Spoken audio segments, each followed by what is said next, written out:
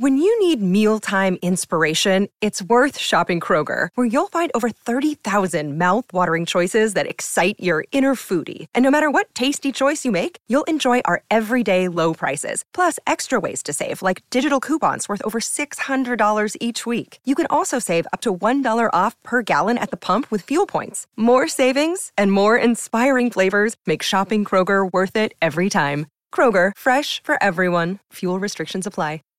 Save big on brunch for mom, all in the Kroger app. Get 16-ounce packs of flavorful Angus 90% lean ground sirloin for $4.99 each with a digital coupon. Then buy 2, get 2 free on 12 packs of delicious Coca-Cola, Pepsi, or 7-Up, all with your card. Shop these deals at your local Kroger today, or tap the screen now to download the Kroger app to save big today. Kroger, fresh for everyone. Prices and product availability subject to change. Restrictions apply. See site for details.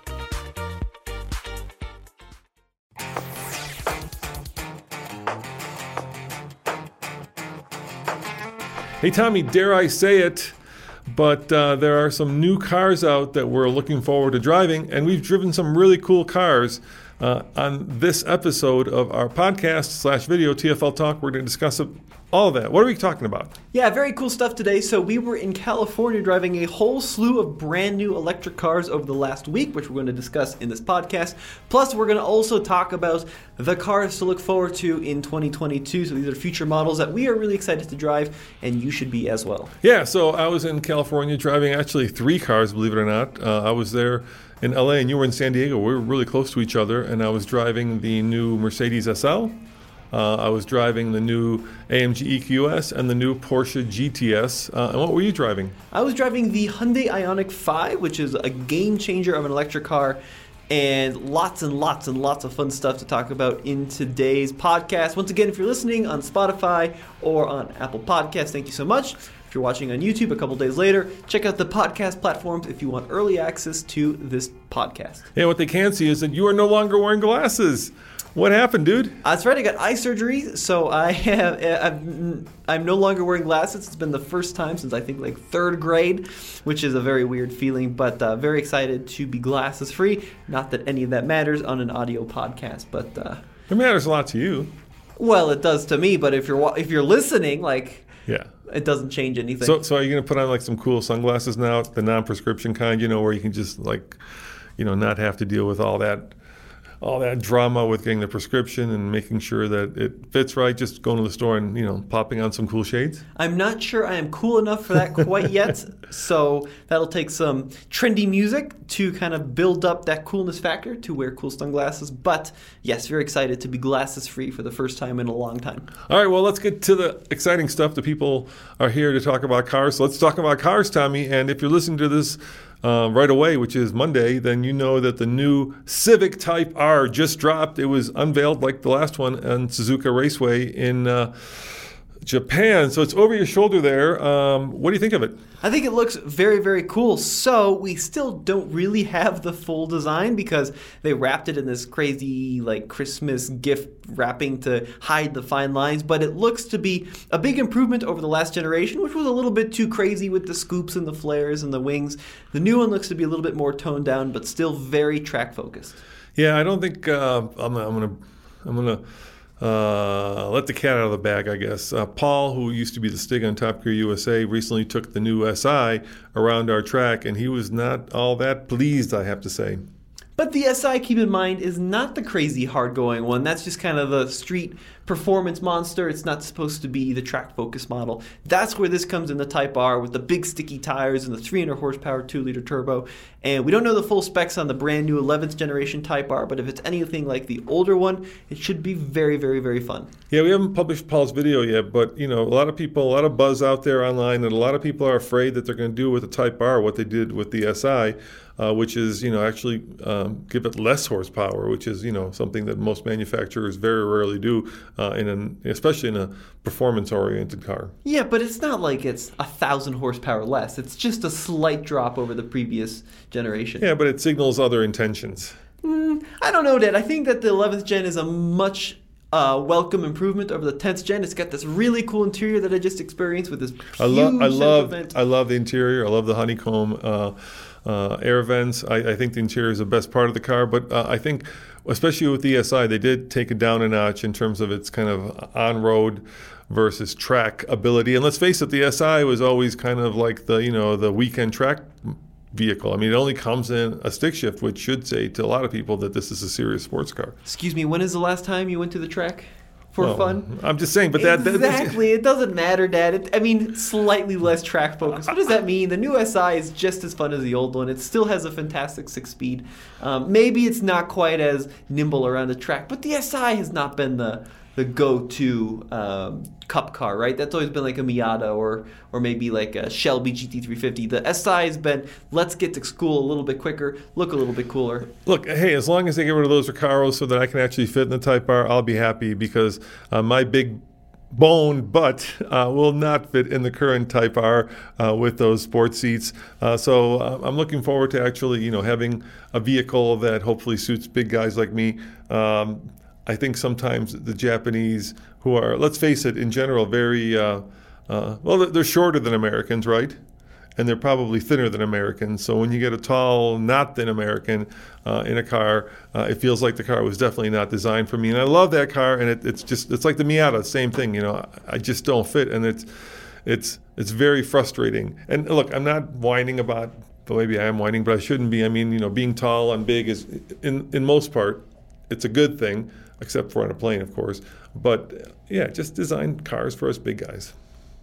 Well. What? I mean, it could be like a motivation. For me to lose weight. Exactly is that right. What you're saying? You put the dots is that together. What the Japanese I didn't say it. Is that what the Japanese are doing? They're like, that Roman, he could certainly lose a few pounds, so we'll make the seat so tight that he can't breathe. Well, let's be honest, though. The SI, the Type R, these are not vehicles for a more advanced age demographic, right? Oh, no, now you're not going after my weight, but you're going after my age as well. Ouch. Ouch. What do I do? Those eyes are too sharp now? What's going on? This is the vehicle for lean, mean youths who are well in their prime and can appreciate the bolstering on the aggressive seats. I think I need to turn up my ear aids just so I can hear that exhaust noise. Is that what you're saying? That's exactly what I'm saying. Yes, they don't have a Bluetooth straight to the hearing aid functionality. What's Bluetooth? Well, you can Bluetooth the exhaust right to the hearing aid. Bluetooth? I don't have a Bluetooth, Tommy. Yeah, I know. Exactly right. Wouldn't that be cool, though? Imagine like a new Corvette. This would be great for Corvette buyers. What? Right? You could have like a Bluetooth functionality with your new advanced hearing aid that'll pump in the exhaust directly into your ears. I think that's a good idea. Or electric cars. How come no one has thought of that, as like to fake the exhaust note directly into a hearing aid? Because it's uncool and makes you feel uncool. I mean, it wouldn't work with like a youthful car like a Golf GTI, right? Oh. But like a 911 Turbo? Have you ever seen a young guy in a 911 Turbo? No way. Porsche should invest in Unless they're a YouTuber, probably not. Porsche should invest in this. Same thing with Corvettes. Every C7, C8 Corvette maybe. All right, Porsche, there you go. Forget about the watches, forget about the cool pens, go for a hearing aid. Yeah, I think that's because in the old hearing aids used to be, I know a lot about hearing aids. Porsche design hearing aid, yeah. My grandpa just got hearing aids. Yeah. I know a lot about them, and some of the new ones are very advanced and have a lot of cool technologies. So a little Porsche design on the hearing aid. Yeah, why not? And then you could like have that Don't exhaust make it like note. skin color, make it like really loud, like you can really see what you're wearing in your ear. Sure. Like red, you white, can have and blue. a Mamba green hearing aid. I think that's a good idea. Someone's going to take me up on that. What does Porsche call that green color in there? It's like a snake. Is that a snake? Isn't it Mamba green? Is it Mamba? I thought it was like after a frog. I don't think it's frog green. I don't think it's Kermit green. No. It wasn't Kermit, no. There was anyway, it doesn't matter. Let's keep going, Tommy. What other cars are we looking forward to driving? There's a whole bunch. Obviously, the Corvette Z06 is coming. Yep, so as much as I just made fun of the Corvette, I am stoked about the new Z06, which is a naturally aspirated mid-engine Corvette with an RPM redline of over 8,000, like 8,500, an absolute screamer. So the latest news is, of course, that they've stopped building Corvettes because of the tornadoes. Yeah, that's no good. Here's the thing. Every time I see these high-powered sports cars that everybody gets excited about, I think of like the Tesla Model S Plaid. I was just watching one of the guys that's been doing this a long time, Carlos, right? He just moved to Car and Driver, moved to Michigan, and he just did his review of the Tesla Model S Plaid. And one of the things that he was comparing it to was a Bugatti Chiron. And that in most ways it's actually quicker than like the most expensive hypercar ever built. So how is a Corvette going to compete with a Plaid in terms of just sheer performance numbers? Because there are the Elon Musketeers, and then there are the real car enthusiasts who care more about 0 to 60 times. Oh, did you hear that burn? That was a good burn. I get so tired of this. Like, oh, well, it's slower than the Tesla Model S Plaid. Yes, we get it. The Tesla Model S Plaid is faster than your 1978 Porsche 911. Like, whoa. Whoa, no, it's faster than your 2022 Porsche 911 GT3. How quick do you need to go from 0 to 60? You do that 3 times, and then you're bored of it. Look, when you're in 8th grade, right, the bragging rights go to the quickest car. It's that's just human nature. So yeah, you're right. It's hard to sell the aesthetics of driving a well-sorted machine versus the puke-inducing 0 to 60 2-second time that a Tesla Model S Plaid will do. Yes, but the Tesla Model S Plaid, then, let's be honest. The Model S is going on 9 years old now. It's been facelifted, but not enough. The steering wheel is like a cafeteria tray for some reason. It's a random square. Look, I'm not a fan of the yoke. Yeah. I'm not a fan of the design. You're right, it's old. But what I will tell you is when a Tesla Model S Plaid lines up, especially here at a mile above sea level, against the new Z06, it's going to cream it at Bandimere, which is our drag strip. And the guy, you know what it is? It's the guy in the Tesla Model S Plaid will look it over at the Corvette, and he'll be like, ha, ha, ha, hold my beer, and he'll be gone. And it won't be just by a little bit. I mean, that's a 9-second car, and I don't think a Z06 is going to be anywhere near 9 seconds, but especially here at altitude. If I'm buying a sports car, yeah, I mean, I care a little bit about 0 to 60, but I care more about the drama and the sound and the design and the beauty. Yeah, you're selling the driving aesthetics versus. Yes, But that's very European. In America, we are all about. No, I performance. disagree. Some guy that looks like he just pulled out of an Apple store pulls up next to a Bandimere. It's fun for like the first time, and you're like, yes, nice Ray-Bans. But after that, you're like, ugh. Here's the problem. You want to go. You want to go do a lap. Around any racetrack? No, I don't care about racetracks. But I care about the sound and the drama. You want to go do a lap at Laguna Seca, it's going to cost you probably thousands, if not tens of thousands, right? You just can't show up and say, hey, here's $45, let me run what I brung. Whereas you can do that at any local drag strip, and that's why drag racing has always been kind of the people sport versus, track racing has always been the gentleman's sport. In other words, guys with money. And America has always been more about like the everyman versus the rich man. Even though I feel like that is changing recently with what's going on in this country. But nevertheless, it's going to be a tough sell, and I wonder, can traditional internal combustion engine cars compete with the new crop of electric cars? First of all, I think there are very few people cross-shopping a beautiful 2-seater mid-engine car with a 4-door sedan. I don't see that happening. If you want a Corvette, you're not all of a sudden going to be like, well, the Tesla's quicker, let me just go buy the Tesla. Tesla's also ridiculously expensive, over $100,000. Yep. And then the last thing I'll say on the subject... We don't know the pricing on the Z06, but we do know that even though Corvettes are affordable, every dealer in this country is charging $50K over sticker, it seems like. The one thing I will say, last thing about the drag racing, is I had the opportunity to take our Model Y Performance to the drag strip for a video, and then I stayed late just to have fun with it. Yes, I remember you did, yeah. And there is absolutely no fun after the 4th time doing it. Yeah, it's the same. There's no skill, there's no drama, it's all-wheel drive, it just goes. And yes, you just beat it's a computer. The Mustang GT next to you, but the fun thing about drag racing is, you got to get the launch right, you got to get the 60-foot right, and the traction and the slip, and then you go and you mess with the carbs, or you change the boost on the turbo, and there's just none of that with the Tesla. I agree. It's like a computer, and it's almost identical type every time, unless there's more wind blowing or something. Right, and where's the fun in that? If you want to do that, just go buy Forza and save yourself $169,000 or whatever it is. All right, let's talk about some other vehicles we're looking forward to driving. Of course, there is a new Bronco coming, and that's going to be exciting if Ford can ever catch up on demand. So there's 2 new Broncos. There's the Everglade, which is a Bronco with a winch and a spoiler. No, a winch and a snorkel, sorry. And then, of course, there's the new Raptor Bronco coming. So those will be fun. To me, we've got that Sasquatch parked in front of this camera right here. I'm not sure you need to go much bigger than that. I think that's kind of the perfect sweet spot. But then again, once again, bigger, more powerful, better in a lot of ways in America.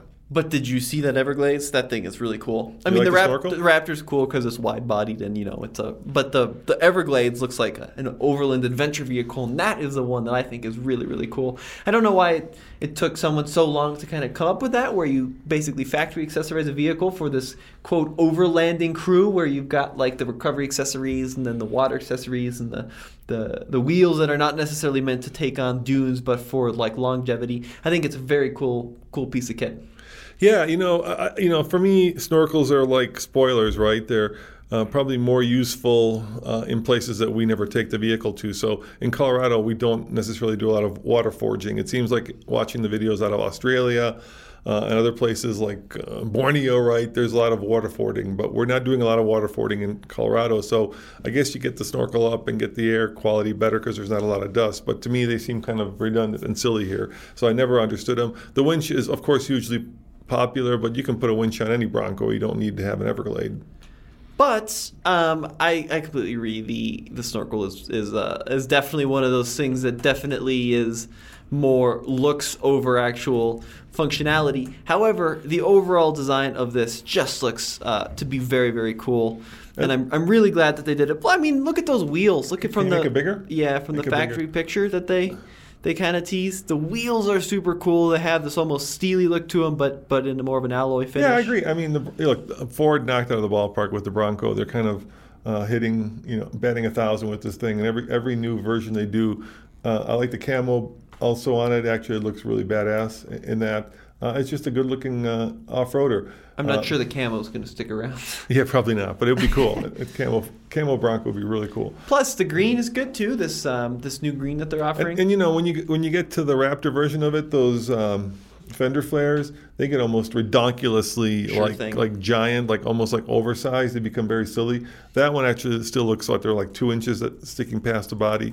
But the thing I always keep thinking about the Bronco is we just took a Bronco, and if you want to see that video, Tommy did a great job. We just took a Bronco off-road and did like an 8 out of 10 obstacle over at Miller Rock. Because we normally couldn't do it. There you go. Look how far those stick out. Oh my gosh, that's on the Raptor. But most people won't be doing that. Most people will just be driving it to work or parking it, at their house or the mall. So yeah.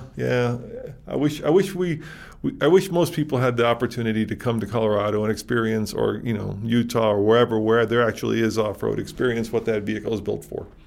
The cool thing, though, is you don't really have to, right? I mean, if you just want something that looks cool, you can take get the the top Sport. off of. No, I mean, I would say just get a standard Bronco without the Sasquatch. Oh, yeah. I mean, take the roof off, take the doors off of. Any Bronco is going to look very, very cool. But I'm saying if you just want to drive to work, get the Sport. Yeah, but the Sport you can't take the roof off of. I think the convertible is a big draw of the Bronco. And that certainly, for me, is one of the things that I got excited about. And I completely agree. You're 100% right that it is a shame that very few people are going to experience what the locking diffs and the Sasquatch package can offer. But even if you never do, it's still nice being able to have a vehicle with four-wheel drive for the snow. Every Bronco is four-wheel drive. It's still great having a convertible for the summer times. So lots and lots of kind of versatility on the bandwidth with the new Bronco. Now, the car I'm really looking forward to driving, and you drove it, but you didn't drive the version I'm looking forward to, and that's the new Grand Cherokee 4xe, the electrified Grand Cherokee, which should take some of the best of the Grand Cherokee, which I think is kind of in the sweet spot of the SUV/crossover world, and make it so that you can actually get good fuel economy with it. I think the Wrangler that we had 4xe got in our testing 27 miles of pure electric range. What are they saying about the Grand Cherokee 4xe? To be honest, I'm not sure. I bet you it's going to be similar. I think it's going to be in the 25 to 30 mile range. Yeah, I don't know. I don't remember the specs right off the top of my head. I'd have to look into those. But that seems like a car that is, kind of a perfect fit for people who necessarily, want all-weather capability and may take it on vacation, and yet don't need to have the ball to the wall off-road capability of a Bronco. It seems like it's kind of walks that tightrope in a really nice way, where you can feel like it's fuel efficient and yet at the same time feel like it's off-road worthy. And then when you do go off-road with it, you got enough range where you can kind of keep nature as the soundtrack versus a big old V8 Hemi. So the car I am really excited to drive Oh, me too. That's a great one you put up there. in the near future is the fully electric Volkswagen minibus. So the iconic van of like the 60s and 70s It looks like they greenlit it. is making a return with the Volkswagen ID series. So we've seen this concept, which is the like the Surfmobile, for a lot of years, and then nothing has seemed to really come of it. But recent spy shots out of Europe have actually shown what looks to be the production model. Doesn't look quite as cool as the ID Buzz, but it's still very exciting to have the original microbus experience back for the future in an all-electric platform. Yeah, my only question is, why did it take them so long? I remember seeing that thing roll out at one of the auto shows like 5 years ago now. Yeah, there was a very slow kind of rollout. Yeah, I felt like they, as always, they had to do the crossover first, right? I'm also so tired of electric crossovers, except for the one that we're about to talk about. But for the most part, there's so many other segments out there where they could be electrifying them. And it looks like our Christmas decorations show a nice version of cars that they could be electrifying. Sports cars, convertibles, none of that is electrified yet. But is there going to be a market for it? That's the question, isn't it? Yeah, I don't know. So, you could be the only electrified convertible versus being one of 400 million electrified crossovers. What's more likely to sell? I don't know. That's a good question. Unfortunately, you all out there are not buying convertibles, which is a real shame. Oh, you got your lovely picture there of the new electrified Mini, huh? Yeah, so speaking of new electric cars, I wanted to bring this up. It's over at tflcar.com. Nathan wrote it up. It looks like a startled mole. You don't like the design? The eyes are so big, doesn't it? It looks like a startled mole. Well, Nathan wrote up a story about the brand new Mini hatchback, the little Mini Cooper, which of course we're big fans of over here. Nathan, basically someone on Twitter took pictures of an uncamouflaged version of the upcoming Mini hatchback. Here, try. Is that what was that? That's what it looks like. I think it's kind of cute. It's got kind of a cool look to it. You don't think so? Well, I mean, a startled mole could be fun, I guess. I mean, they can be whimsical with the thing. I mean, I think that the front end, the headlights are ridiculously large. And the mouth is huge. But look at the tail. The tail's really cool. Good. I like the tail, yeah. And the interior's got this kind of funky floating screen going on. And by the way, guys, if you're interested in finding out this is a video and you want to see what we're talking about, you're welcome to go to tfl-studios.com, where we put all of our TikToks, all of our videos, all of our podcasts, and then you can actually, if you're listening to this, you can actually see what we're talking about. But basically, the eyes are really big, the mouth is really open, and then of course in the back they've gone with the latest design, which is a straight line across the back, which everybody's doing now for some reason. It's the latest and greatest thing that people are doing, and it's evolutionary. It's certainly not revolutionary. Well, I'm actually excited. If you think, not to correct you, Deb, but I think if you look closely, there isn't a horizontal light bar on this one. Well, it's a line. I'm just saying it's a big line. Whether it's light bar. Oh, I see what you're saying. And the other thing they're saying is, the other trend that you guys will be noticing by now is like everybody's putting the name of the car across its butt. So whether it's Pathfinder in big giant letters or what does that one say? I can't see it from here. What would you guess it would say? Is it the Countryman or no Cooper? Cooper. Yeah, there it big is. Big giant letters. Yeah, Cooper. Of course. There it is. So very excited about the Mini Cooper. I think that the new one will be very cool. But touching back on the ID Buzz, the little Volkswagen van electrified, very, very interesting idea. Volkswagen is, of course, all in electrification with the ID4 series and now the ID5. And the ID Buzz is finally the departure from the electric crossover that you're sick of. So something a little bit different, maybe something that you can camp in, maybe something you can take the kids to school in. Very, very cool. Now, there's a bunch of trucks we're also looking forward to driving, but I'll leave those to Andre in his podcast, TFL Truck Talk. So since we're talking cars, we'll leave those to Andre. One more we forgot to mention. What's the other car we are looking forward to? The Kia EV6. Yeah. Well, you just drove the EV5, which we'll be talking about next, but the EV6 is also coming. And I suspect an EV7, EV8, and an EV9 eventually. Well, I drove the Ioniq 5. Yeah. So the EV series is the Kia. Right. So the EV6 is Kia's version of the Ioniq 5. And there's an EV6 GT, which I saw at the Chicago Auto Show this summer, which is supposed to be like the fast one. Yeah, like 0 to 60 in well under 4 seconds. Now, these cars ride on what they call the eGump. eGump? Yeah, eGMP platform. Okay. So underneath, the Kia and the Hyundai are very similar, but the Kia is a little bit more sporty, a little bit more squat down and fastback looking. But this thing is supposed to be an absolute ripper. As you mentioned, the GT looks to be seriously quick performer. It looks like something out of Tron. The overall design is just beautiful. Hey, what time did you say the embargo on the Ioniq 5 pricing is? It's at 1 o'clock p.m. Pacific time. I think we can talk about it. I think we're close enough. So that is Let's break some news here, Tommy. 2 o'clock our time. Yeah, and I think by the time we get this podcast up, we'll be certainly within the. And by the time you listen to it, by the time you get to like minute 20 of this thing, we'll be well within. We don't break.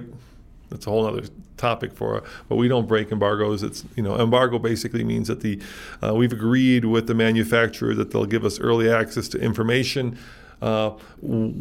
With the caveat that we'll publish it when they deem us to publish it, so that every media outlet can publish it at the same time. So I think we're pretty safe to talk about it. So before we talk about the pricing, are the driving impressions still embargoed? They are, yes. Okay, so we can't talk about those, but you can certainly talk about what you thought of the new Hyundai. So let's talk about it. Now, Yeah. the Ioniq 5 is once again a crossover, barely. Mm-hmm. I'm not really sure I agree with that, but it's considered a crossover vehicle built to compete with cars like the Ford Mustang Mach-E, the electric Mustang crossover, ID4? the Volkswagen ID4, and then, of course, the big player in the room is the Model Y. Tesla Model Y. Now, the Ioniq 5 is probably one of the coolest looking cars I've ever seen. If you're listening to this podcast, pause it and go look up a picture of the Ioniq 5 because it looks like a 1980s Lancia Delta Integrale that's been modernized by the folks over at Tron. And Wow, good description. I keep seeing it in pictures. I saw it in person, and I'm like, that's a great concept car, but when is the actual production coming one? When is the production one coming? And this is how it's going to look. I know. It's like they took a concept car and put it into production. It's got a lot of little squares. You can tell in the light, right? That's kind of this pattern that it uses, like little tiny geometrical patterns that are sprinkled throughout the entire design of it, including the really cool taillights. They're kind of like little pixels is like a way to look at them, but isn't the pixel a square? Yeah, but I think that's the idea. Yeah. Like, isn't Ioniq like A pixel? Well, it feels like it's something to do with optics. And Right, pixel yeah. is a good way of looking at that. But the Ioniq 5, genuinely, it's got this kind of squinty front end with this very angular curve down the side. It's squared off at the back. It has an insanely long wheelbase. The wheelbase is longer than a 2020 Chevrolet Tahoe, even though the overall car is roughly the same size as the Tesla. And when is your driving impression video coming to TFL Car? So it's coming on Friday the 17th. Okay. If you want to know how it drives. But we can talk about everything else. Yeah, let's talk about the fact that it has some really interesting and unique features. I think one of the more interesting ones is that it's got a wheelbase that is longer than a Range Rover. Yeah, that's what I just said. Yeah. Longer than a Tahoe. So what they did basically is pull the Sir Alec Izagonis. Yeah, out of the original Mini. Yeah, they stuck the wheels way at the corners, which gave it a very cool look, but also gives you tons of room on the inside. Imagine a giant Mini. Kind of like a giant A Mini. Maxi Mini. But the design is like 80s Golf GTI or Rabbit GTI. Yeah. So they did that, and then they stuck the battery on the floor, 77.4 kilowatt hours. Okay, what's good? What's that range-wise? What does that translate to? So the official EPA driving range is 256 miles for the all-wheel drive one. Yeah, it's right in the middle. 303 miles for the long-range rear-wheel drive one. And then the interesting thing, which they did not actually tell us on the program, but just came out, is there's going to be a standard range model as well with 220. So 220, 256, and 303. And that's going to be rear-wheel drive or front-wheel drive? Rear-wheel drive. Oh, that's good. I'm really confounded, Tommy, by all these manufacturers, and that includes Polestar, now that are doing two-wheel drive versions of their car that are front-wheel drive. It makes no sense. Why wouldn't you go, let the front wheel steer and let the rear wheels push? Why would you, once again, when you don't have to, look, if you package a vehicle with a traditional internal combustion engine, it makes a lot of sense to make it front-wheel drive because that's where the engine lives usually, right? Yep. But if the engine lives wherever you want it to live because it's a motor, it's an electric motor, why not make it? So I'm glad that the Ioniq went the way of rear-wheel drive, two-wheel drive versus front-wheel drive, two-wheel drive. Well, what about this argument? If you are going to power just two wheels, Yep. wouldn't it make sense to power the front-wheel drive? Because to the average consumer, it's going to be easier and better in the snow. Actually, I've heard that it's not. I've heard that it's not, because what makes the car, a traditional front-wheel drive car, better in the snow is the weight of the engine sitting over the front wheels. But when you remove that big chunk of metal and you just put a small motor, right? So an engine is like, if you can't see, my arms are like spread out. But a motor can be the size of a fat basketball, right? Right. Yeah. So now you're losing the added traction of having all that weight over the front wheels. So yeah, I'm not sure in an electric car whether front-wheel drive makes it better in the snow. And if you live in Florida or California, who gives a rat's? I do think there is, that's a very great point you brought up. I do think there is some viability in the argument that to an average driver in the snow, it's safer to have a vehicle understeer, which front-wheel drive will do, versus oversteer, which is what rear-wheel drive will do. Like in the i3. Yeah, but all that is washed away by the fact that you've got the front wheels both steering and pulling. Right? It makes for a weird, it's just, torque steer and all the other stuff that comes along with front wheel drive that you don't get with rear wheel drive. There's something very satisfying about having the rear wheels do the hard work while the front wheels do the easy work of steering the car. The other potential, which Hyundai told me a while back, but now is kind of contradicting their own arguments, is that in front wheels, when you're talking about regeneration, right, regenerative braking, when you're slowing down, you're applying more weight to the front end of the car, which is where the front wheels are, and you can potentially get more regen out of the front wheels than out of the rear wheels, because you can't lock up the rear wheels, right? That would be a really dangerous situation, whereas in the fronts you got more potential drag capability. So anyways, I do agree with you though. I think rear wheel drive is the way to go. I'm just playing devil's advocate.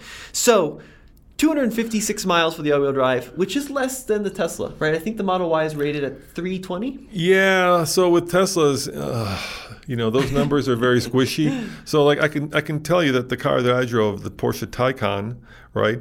The range is in the 220. I drove the new GTS. The range is officially in the 220 range. Yep. But most people who tested get much further than that. With Tesla, it's always a little squishy, so you don't know, right? The Germans tend to underrate, whereas I think Tesla tends to Twitterize all their numbers, if it's a good way of putting it. The other thing that is impressive about this vehicle is I think it's got a charge rate of 230 kilowatts, which is getting up there, right? Allegedly, it's quicker than the Tesla Model Y, even on the fastest. Well, because it's an 800-volt system. Yeah, so even if you go to the fastest, what is it, V3 supercharger? Yeah, 350 kilowatts. V3 might be 250. Is it? I think V3 might be 250. Someone will let us know in the comment section. But if you take the Ioniq, so of course the Ioniq, you can't use a Tesla supercharger. You have to go to Electrify America.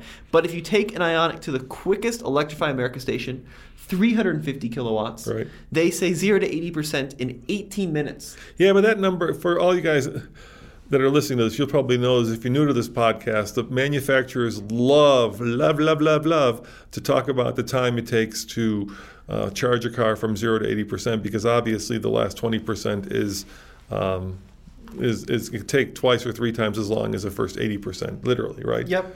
But that number is so deceptive, as we found out when we tried towing with the Tesla, when you actually have to charge it up to 100%. So there are times when you want to completely charge it. So that number to me is all but meaningless. It's just a marketing number. The number that I'm most interested in is, what's the highest rate and for how long can it hold that rate? Well, that kind of ties into the 0 to 80% though, because the higher you can hold the peak rate, the quicker the car will charge.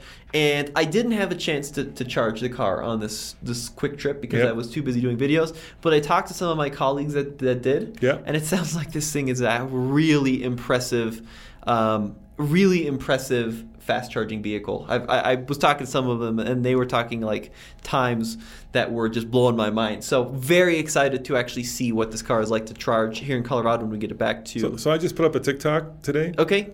Charging. So we drove Angeles Crest in the Porsche GTS Taycan, and one of the journalists there, Basem, I think Basem, that's how you pronounce his name, got it down to 9% before we got to the charger. I didn't go quite as low. He must have been driving much faster than me, but then again, I was feeling pretty yucky. I think I got food poisoning on my trip, which I paid the price for this weekend. Anyway, he got to the charging station, Electrify America, the 350 kilowatt one, plugged it in, and I saw 254 kilowatts going into his car, which is pretty amazing. And then Porsche does this little thing where you could push a button, and it shows you what that translates to in miles per minute. So he was getting 11 miles per minute of range at 254. But that was from 9%. I mean, what I mean was there was 9% of the battery left. Gotcha. Yeah. So that's pretty impressive, and I stuck around for I stuck around as long as I could because I had to go to the bathroom, but I stuck around as long as I could, which was like 10 minutes. And it went from like 250 to 251, 253, 254. So for like a good 4 or 5 minutes there, it was at least holding that number. I was talking to some folks on my trip, and they said there was like an opportunity to charge, and they said that the highest speed I heard was like 230 was what someone hit, which is very, very, very good. Now, for all of you internal combustion engine guys and gals, this may seem like a strange language, but you might as well learn it, or maybe not tune out on it, because it is coming. It really is like what used to be 0 to 60 times. This is really what now is becoming the way that electric cars are judged in terms of their performance, because it's not just about how quick the car is driving, but how quick you can charge it, right? Because nobody thinks about that when you pull up to the gas station and 45 seconds later you're full, but you certainly do think about that when it can take you anywhere from 20 minutes on the low end to an hour and a half on the long end to charge your car. So, speaking of numbers they might understand. And that's a fast charger. Speaking of numbers they might understand, horsepower rating, 320 in the dual motor car. 0 to 60, Hyundai says 5.1 seconds. As you talked about, 800-volt charging infrastructure. Tesla's still on a 400. But the craziest part about this vehicle is the pricing was just released, and it looks to be one of the best deals on the market. Well, let's talk about it. Go for it. All right. So the base price, $39,700 before tax credits. Yep. That's really good for what I think is a stunning car that will be unobtainium, unfortunately, because they're only selling it in the kind of the states on the coast, right? They're only selling in the BEV states. So California, Washington, Oregon, and then going down the other coast, New York, yada, yada, yada. Are we sure that that's not going to change quickly, though? They said they're going to change, but initially they're only selling it in those states. But that doesn't mean you can't, hopefully pick one up in California and drive it home if you live in places like here. So $39,000 base. The long-range rear-wheel drive with 300 miles of range starts at 43, and then the all-wheel drive one starts at 47, which is very, very attractive. Keep in mind that we're talking, in some cases here, like $20,000 less than the entry-level Model Y. Yeah, the Model Y, Tesla's been doing this thing where you wake up and then both the Model 3 and the Model Y are like $3,000 more expensive, and the Model Y has gotten really expensive. And don't think that like the options on the Hyundai are any less impressive than the Model Y. So if you get like a limited model like we had, right, you're going to be in the $54,500 range. But we had the same type of autopilot like Tesla has. So it's got lane centering assist. It's got adaptive cruise control that will learn your driving habits. So it actually has AI in it now. So if it knows that you like to speed up quickly when you're following someone after a car merges, it'll do the same. Yeah, so I'll take a step back. Here's the problem with full self-driving and autopilot. They aren't. It's as simple as that. Neither of those are level 5 autonomy. And level 5, there's 5 levels of autonomy, and level 5 means the car can drive itself with no human driver at the control under any weather conditions. And we are so far from that, Tommy. So right now what we're talking about are level 2, which basically means the car can drive itself on an interstate given the correct weather and given the fact that a human is there and has his hands on the wheel. So once again, full self-driving, autopilot aren't.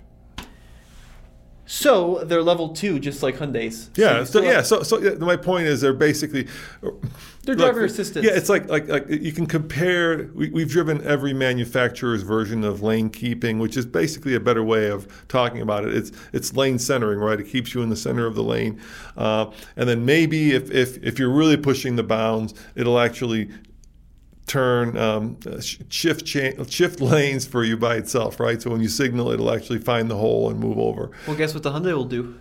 It'll do that. Find the hole and move over. It's got automatic lane changing. But even cooler than that, which I wanted to talk about really quickly, is the AI systems will know that if a truck is next to you, it will actually change that center of the lane a little bit and shift it to the left, right? So if you're passing a truck, it knows the lane positioning beyond just centering. But that is very far from driving itself. For sure. So where I was going is, like whether it's GM's version of that, right, which is Super Cruise, or Ford's version of that, which is Blue Cruise, right, or Tesla's version of that, which is full self-driving. And for all you Tesla fans, before you start yelling at whatever you're listening to this on, I understand there's a beta version. We're well aware of that there's a beta version that apparently is just a train wreck, where most people on YouTube have shown that not only doesn't it work as advertised, but it's outright dangerous. It does very dangerous things like try to drive you into traffic or give up at the most inappropriate moment. So I'm not talking about the beta version that some people got to test. I'm talking about like what is out there,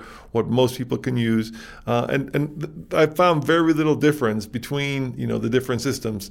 The older systems ping pong you back and forth between lanes, right? So they don't necessarily, they lane keep, but they don't lane center. The better systems actually lane center. But none of them are autonomous in any stretch of the imagination, where you could like just put your hands behind your head and hit the button and let the car drive you home, or let the car drive you across the country. You are still going to have to, in some ways it's actually worse, because it gives you a false sense of safety when the thing goes into emergency braking at the most inappropriate times, or like with the Subaru we had, right? If you start the speed limit on the highway going up to Keystone is 75 or 65, right? And yet when you get into that twisty bit right before you get to Idaho Springs, the system can't maintain that, so it'll give up. So, we're living in interesting times, but having tested all these systems, I would say, the promise and the reality are far apart. Except for one. Okay, what's that? Except for one, and you kind of glanced over it, but this is a very important distinction to make. So the Hyundai, the lane centering, you have to have a hand on the steering wheel. Right. The BMW, hand on steering wheel. The Tesla, hand on steering wheel. Well, you can fake it. That's what Tesla people hang on, do. but you know what I mean. Like Right. you need to have a hand on the steering Right. wheel. Super Cruise, no hands on the steering wheel. As long as you're on a pre-mapped highway, which is a lot of the major highways. Well, in the Super US. Cruise looks at your eyes. And it's amazing. It is. I actually did try it in the Escalade we had going down our highway here, 36. I mean, it's incredible. Like, hands off the steering wheel for as long as you want. It's looking at your eyes, making sure you're paying attention. Yeah, and then you get this other problem that I was trying to describe, which is it lulls you into a false sense of security, right? Where it works.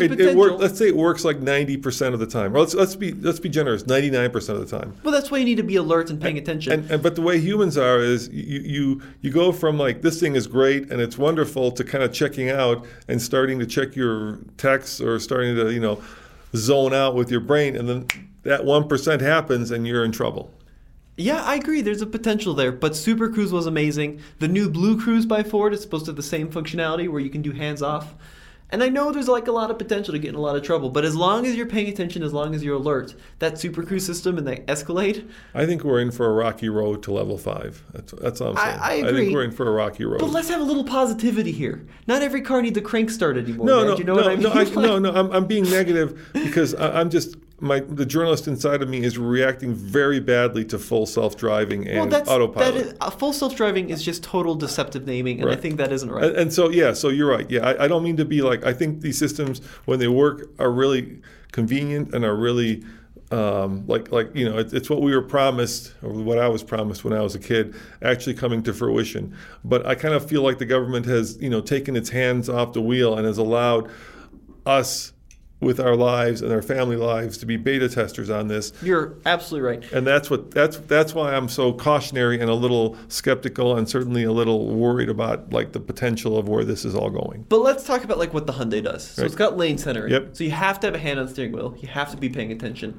But the car will maintain the lane position, adaptive cruise control, maintain the distance. So essentially, it is cruising along at the set speed that you set it to and will follow the lane, right? Very cool. And it also changed lanes. I think that is a very cool piece of tech. You still have your hand on the steering wheel. You still have to be alert, but it will do a lot of the heavy lifting. And then there's a lot of life-saving tech that the Hyundai brings into it, which other manufacturers are doing as well. So you've heard of automatic emergency braking, right? It saved my butt. It's probably saved your butt, right? A car stops in front of you. I think we're getting to the point now where like autonomous braking, especially when you're backing up, has probably saved a lot of people's lives. Yeah, and I think forward... But slow situations. But even speed, forward collision. Like, I've been in situations where, like, I'll be looking out the window, the car in front of me stops. So my experience with, like, has been mixed, right? So sometimes it's been good. Like, say I've been zoned out and I've not been paying attention, and all of a sudden it goes to full-on emergency braking.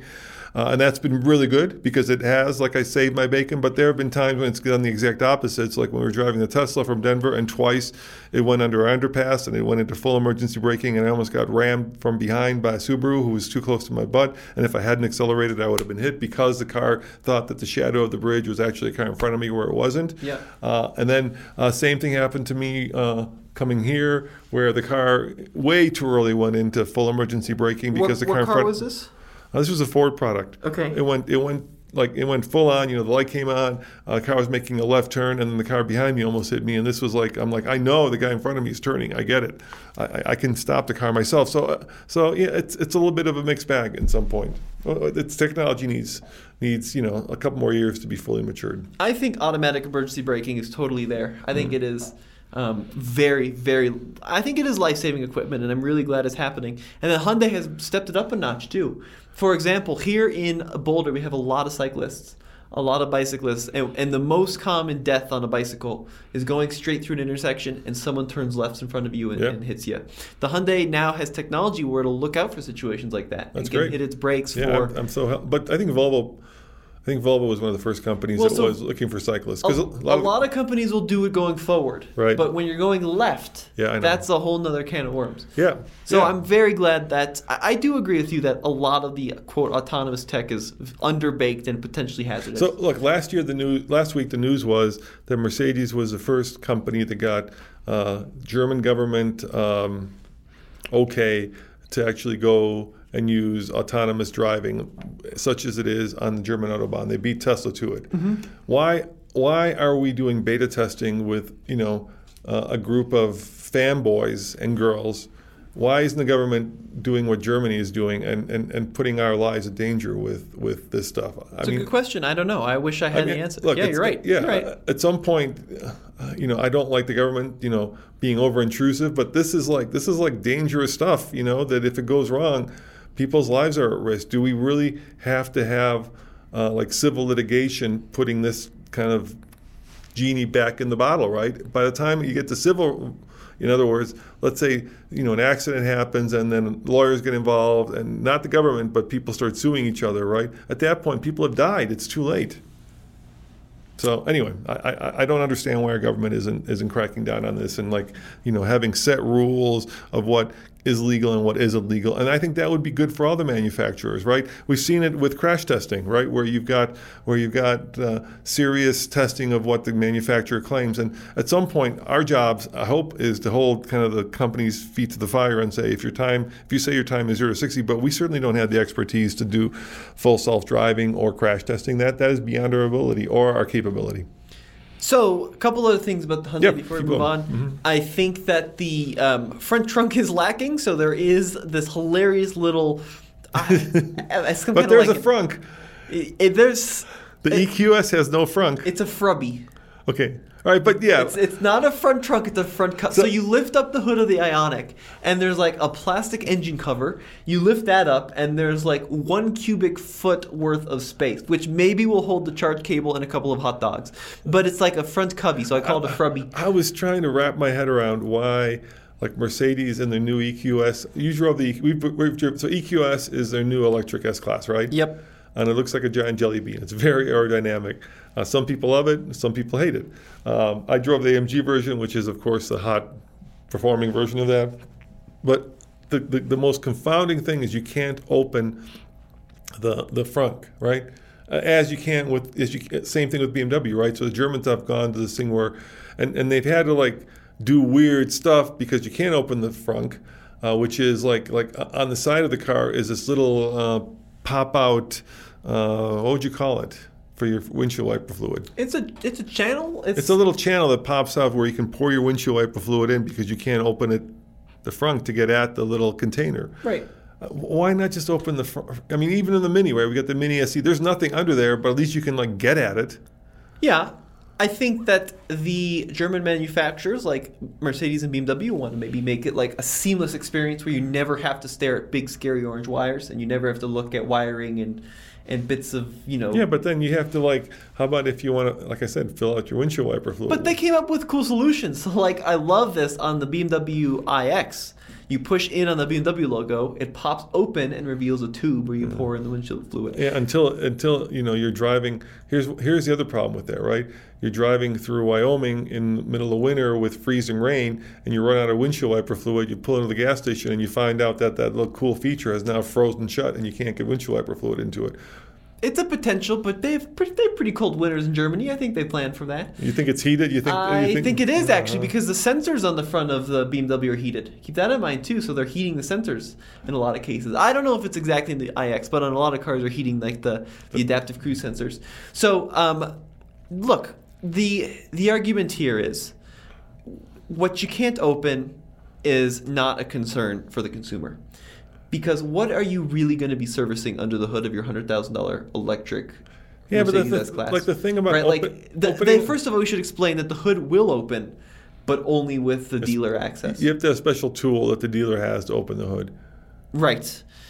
So what do you really need underneath that hood? You know what I mean? It goes to the right to repair kind of thing, right? Yeah, but, you feel like once again, you feel like you're not buying it, but you're leasing it. It's not really yours. To me, first of all, electric cars very rarely break that. There's not much to break. I'm just saying, to me, when you own something, you should be allowed to get into every bit of it. Yes, it's different on a phone. I get it. Like on a phone, you can't open pop the back, but there's just so much back there that I don't understand, that I don't want to understand, that I'm good with it. But in my car, I really enjoyed as a car guy, bringing him to the garage and popping the hood and then spending, some time looking at the way that the car was designed, the way that everything works in there. It kind of allowed me to feel like the thing belongs to me versus it's just an appliance that the manufacturer thinks I'm too stupid to comprehend. But that's kind of the signal it's sending. Like the engineers are saying, this is either too dangerous or too overly complicated, or you shouldn't care about this, and it doesn't feel like it's mine. It feels like it's something that the manufacturer is just leasing me for a few years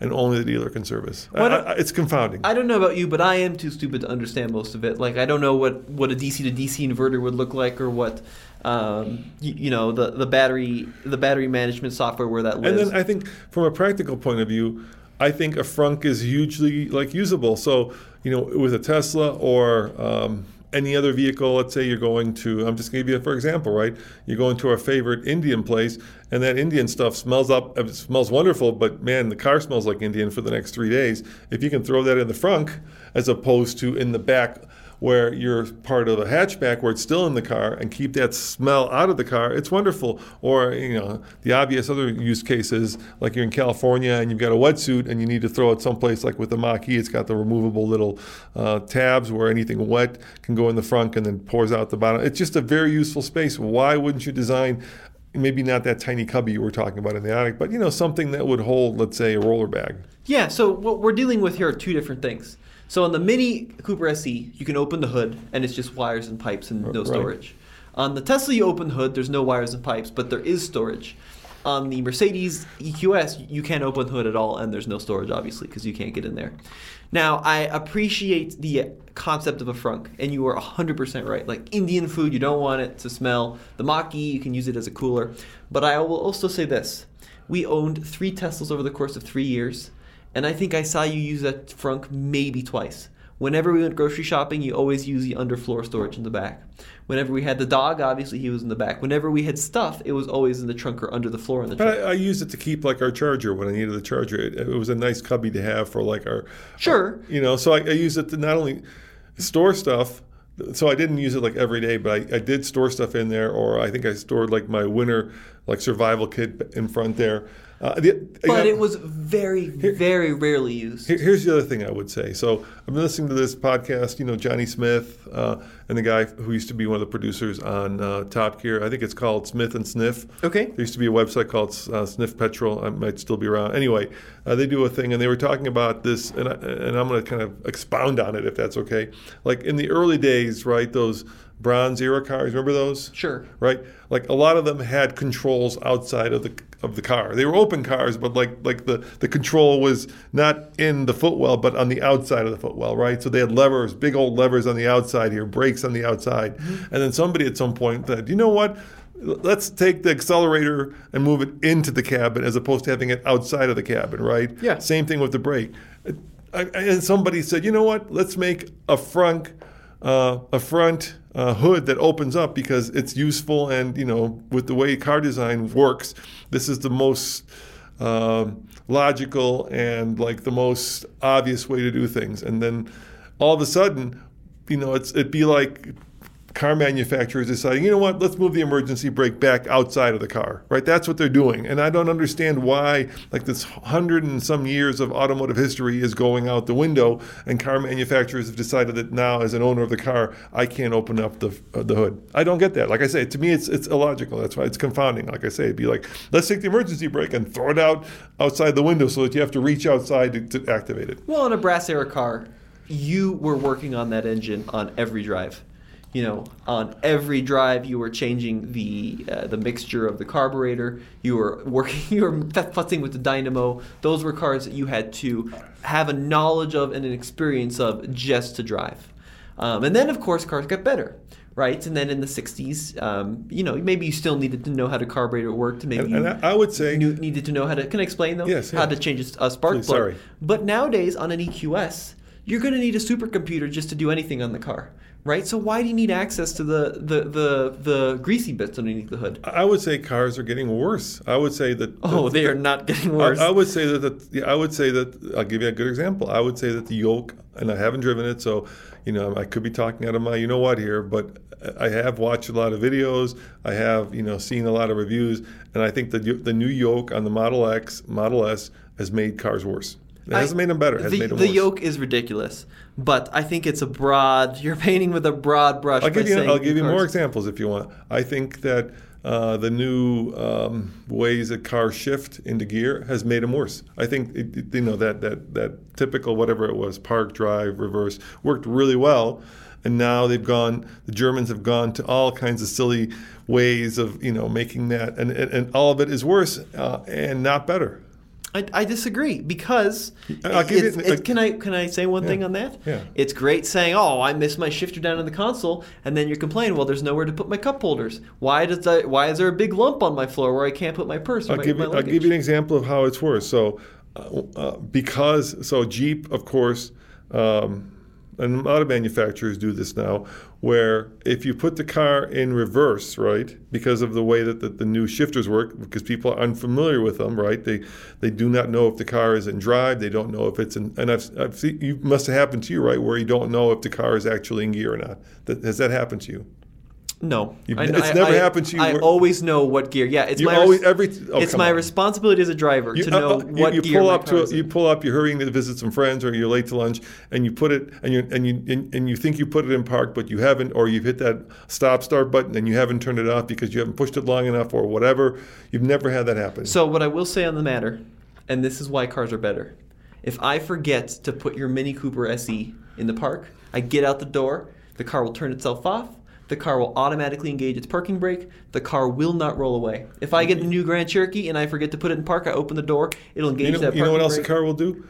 You know what? And many cars will do this now because of this wonderful new world that we live in. What? If you want to pull up to, let's say, a tight spot, which Minis are good at, and you want to back up and make sure you don't curb a wheel, the second you put it in reverse and you open the door, it'll put it itself in park. It'll do that while you're backing up. That's true. Yes, you can't have the door open while backing up. Let's say you're backing up, and then you're like, I don't want to curb my wheel. You open the door, bam, that car will stop, and you'll get thrown back because it'll put itself in park. Yeah, but think about the number of lives and accidents you're saving by putting the car in park by opening the door. I would argue you shouldn't be driving with the door open. I would argue that for 20 years people knew how to back their cars up and we were okay. And you would also argue these newfangled radial tires without tubes in them. I miss the days when the wooden wheels you could fix them with a hammer. Tires or wooden wheels. The argument that I'm just saying the reason that the cars have to do that is because they redesigned the way that you put the car in drive and park and turned it off and on. It confused so many people that people were actually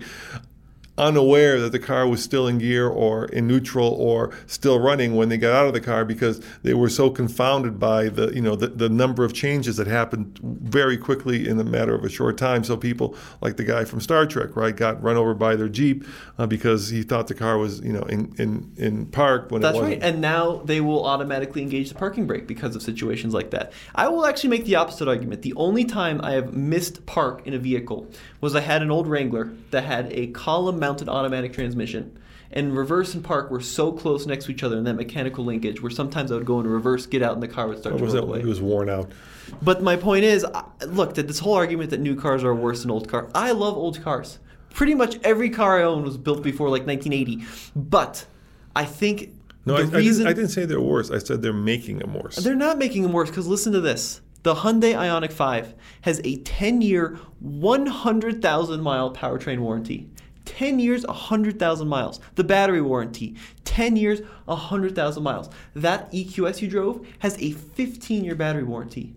You want to talk about worse? Cars from the 80s had like a 90-day warranty. I don't know those. They had a 100-day warranty. I don't know those brass era cars are still driving around and they didn't have a warranty on them and they're still around. I mean, I guess if you're going to go there, I'm going to say the internal combustion engine, whether it's got a warranty or not, it'll probably has been proved to last 100 years. You could go back and forth. My 1965 Volkswagen's still running. Yeah, but it's completely rusted out because it had no rust. And I promise you, Tommy, that EQS as well as a GTS 20 years from now is going to be a doorstop. Would you rather get in an accident in a new EQS or a 1970s S-Class? But that's a whole different... No, I think it is. If you want to have the argument that old cars are better, would you rather get in an accident with no airbags? I said they're making them worse. I didn't say they're better. That there's a distinction there. Making them worse. So new cars are worse than what year cars? I'm saying 20 years from now or 30 years from now, you will not be able to drive that Taycan GTS. You will not be able, because the battery technology will be so far ahead. It's like an iPhone 1, right?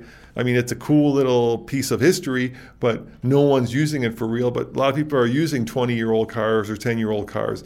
20-year-old electric cars are going to be valueless. Maybe maybe if we're lucky, there might be, because the cars depends on scarcity and resources. There might be an aftermarket situation where companies will come and retrofit batteries into these, cars that today are modern. But I have a feeling that the second like solid state batteries come around, all of the cars that are using the current state of batteries are going to become absolutely worthless unless somebody can retrofit solid state batteries. I'm sure there was a similar argument when electronic fuel injection came along. Someone said this is the end of carbureted cars. There's no need. No, that's not a valid. It would have to be like a completely different form of like engine came along. Like if you could, so the argument there, like a apples to apples argument would be like, all of a sudden you can power your cars with, I don't know, water, right? Like that whole like trope where people, you can power your car with water. Then all of a sudden the internal combustion engine car would become obsolete. I have a hard time believing. Think about how many of these Ioniq 5s are going to make over the next few years.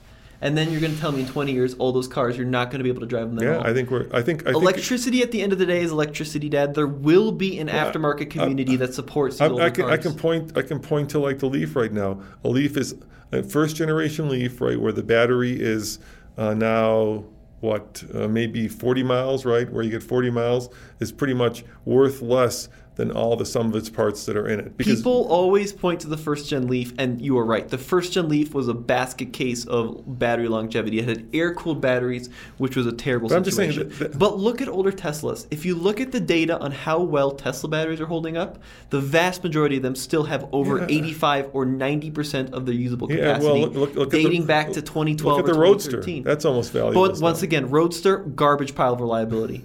These early ones, you're right, Dad. The Roadster was a mess. The first generation Nissan Leaf was a mess. But going back to 2013, 2014 on a Model S, those batteries are proving to be very reliable for the vast majority of cases. They just are holding up quite well. I think we're in a weird time right now with supply and demand. Let's look back on what a model, like a 2012 Model S will be worth this time next year. And I promise you, it'll probably be worth less than the internal combustion engine version of that car. Right now, because we're in this transition and we're switching to the new tech carries a premium. But once like the new tech doesn't carry a premium, like I say, I would point to because cars are becoming like disposable electronics, like phones and computers. And old computers have little to zero value. In fact, it costs you more to get rid of them than it is to to hold on to them. And I think the same thing will happen with these electric cars, unless there's a secondary market for like retrofitting Which new is technology. happening. If you look at like Leafs, for example, there are now companies that'll retrofit the new Leaf battery packs into the first-gen Leaf. So you can upgrade from like a 24 kilowatt hour to up to a 60 kilowatt hour pack on a first-gen Leaf, which is very cool. But once again, it costs more than the car's worth. We consider that video. We wanted to do a video where we would buy a Leaf, one of these first-gen Leafs, and then retrofit it. Except the cost of retrofitting it was like $7,000 or $8,000. Which meant that once you retrofitted it, you'd have a $4,000 car that's now worth $5,000 after you've put $8,000 into it. I have another real-world example of a company supporting really old technology that a lot of people thought would brick the car. We had a 21-year-old Honda Insight, which was hugely advanced for its day. It had the first car sold in America with a hybrid system with an ancient battery pack that who knows where you'd find another one. If you had told me 15 years ago that when the battery failed you could still get a new one, I'd be like, no way. There'd be absolutely no way. And we were able to find a company that retrofitted a battery pack into that car for $1,500. Yeah, you made my point. And they point. built 17,000 of these cars. The battery was only $1,500. You made my point, though, unfortunately. I wish you hadn't, but you had. So, look, we paid way too much. So that car was worth, on a good day, $2,500. We paid $4,000. Sure. So let's say that it's worth $2,500. We got it. The battery. So we paid $2,500 for it. The battery pack, took a giant dump, so we had to spend $1,500. So now we spent $1,500 on a car that's worth $2,500. So we're into it realistically $4,000. And then when we sold it for $2,500. So if we had paid market value for that car, right, we would have lost $1,500. Since we didn't pay market value for the car, we ended up losing $3,000. We way overpaid for it. Yes, you're right. It's expensive. But my point is, if there's companies supporting a car where they sold less than 20,000 globally 20 years ago, there are going to be companies supporting the Ioniq 5. I hope you're right, because once again, like I said, it depends on availability of resources, what the economy is doing. If it's profitable to be able to extract these things, for how much you can do it. If there's a finite amount, right now they're talking, it's a horrible idea with electrification, mining the oceans, which would kill all the fish in there. Of course, they're not going to say it's going to kill the fish. It's going to be great for us. But if you start mining the oceans, fish are going to die, which is where a majority of people get a lot of their food. It's just, it's a difficult time that we live in for electrification, I think. When it starts to actually become, and I think, would you agree this year has been the year of electrification? No, I don't. I think we're still way far out. Really? I think this year it's become we're still under 5% of adoption. No. I mean, this is where, obviously it's not where it tilted, but it's where the public and the manufacturer consciousness tilted toward electrification, where people all of a sudden realize that it's actually coming, the moment you never know unless you look back in time when that critical moment in time was, when it went from one trend to another trend, right? You can't do it when you're living through it, only when you're past it. But in my estimation, we're living through that moment this year. We lived through it, where it went from it's all internal combustion to it's all going to be electrified. So the last thing I will say about this matter, which I think is very important to remember, is it's easy to look back at a brass era car and say it's still on the road 100 years ago, right? God help you if you have to drive it. It's easy to look back at a Volkswagen from 1965 and say it's still on the road 60 years later. But these are vehicles that were extremely simple to keep on the road. They were extremely primitive in their basic engineering. Single barrel carburetor, mechanically adjusted valves. Look at the new gasoline vehicles that are coming out with turbocharging, direct injection, extremely high compression ratios. We're talking about vehicles with not one, not two, but 10, 15, 20 ECUs to keep these cars running. It's not a stretch to say that an electric car with 3 moving parts in an electric motor. Well, hold on. You know how many ECUs an electric car has? A lot. Like 10 times that of an internal combustion car. The basic mechanics that make the car run are very simple. But without the ECU, none of it works. Yeah, but think about the turbocharging and the aluminum blocks that we're seeing and all this. But that stuff is fixable. The ECU. Yeah, but they still need ECUs. Gasoline cars, they have just as many I know, ECUs but as you have electric 10 cars. times as many electric cars. And you've got 3 moving parts in the drivetrain in a electric car. Whereas in a gasoline car, you have twin turbos and supercharging, and you've got direct injection, and you've got injectors, and you've got the potential for valve knock and oils that need to be changed and all this stuff. Well, time will tell. Yeah, I do will strongly tell. believe. I know everyone makes the argument, look at a first-gen Leaf or a Tesla Roadster, garbage cars by longevity. But look at the new stuff that's coming out. I think in 15, 20 years' time, it'll still be on the road. I think it'll be thrown by the wayside the second technology gets better. Because right now, look, at the end of the day, here's the thing, right? We are taking kind of a huge step backwards in convenience. You know, we had this long discussion about like charging levels, yada, yada, yada. But, you know, try charging a car, unless you do it at home, right, at night, which is very convenient. Which is the vast majority of people. Which is very convenient, but like otherwise, you know, you pull up to the gas station and 45 seconds later you're out of there. That is nowhere near where you're at with electrified cars right now. So at the end of the day, electrified cars in terms of charging are still a huge pain in the butt. So if you can actually get to some place with like solid state batteries where they have like, let's say the range becomes incredible, like which it can, like 1,000 miles, where you know charging doesn't become a thing, or let's say you can get charging to the same amount of time you spend at the gas station now. Then of course it's going to be a much different argument. Anyway, there's a bunch of cars I drove that I didn't get to talk about because we're out of time. So if you want to see my thoughts on the new Porsche Taycan GTS Cross Sport, sorry, not the Cross. You drove that one, the Sport Turismo. Head on over to TFL-Studios.com along with the EQS, along with the new Mercedes-Benz SL. They're all up there, and check it out over there. All right, we'll see you guys on another episode. Hey, and thanks for a great discussion, Tommy. I think that was fun. Yep, I think it was interesting. And thank you guys for watching. And keep in mind, we're cranking out a lot of car stuff. So we really appreciate the fact that you're here at the podcast, and we really want to thank all of our Patreon supporters who, it's always, whenever I get that little email notification that somebody has joined us, I'm really grateful. And I wish I had the opportunity to thank all of you. I just don't. We're inundated with emails. I mean, it's, at this point, it's hundreds a week, if not more. And so I'm kind of losing the ability to personally reach out and thank every one of you. But if you're listening to this, thank you.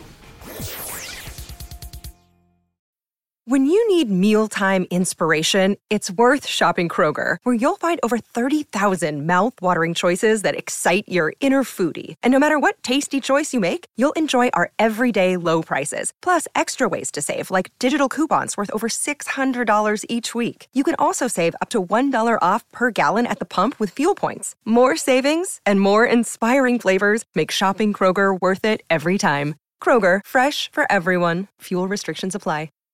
Save big on brunch for mom, all in the Kroger app.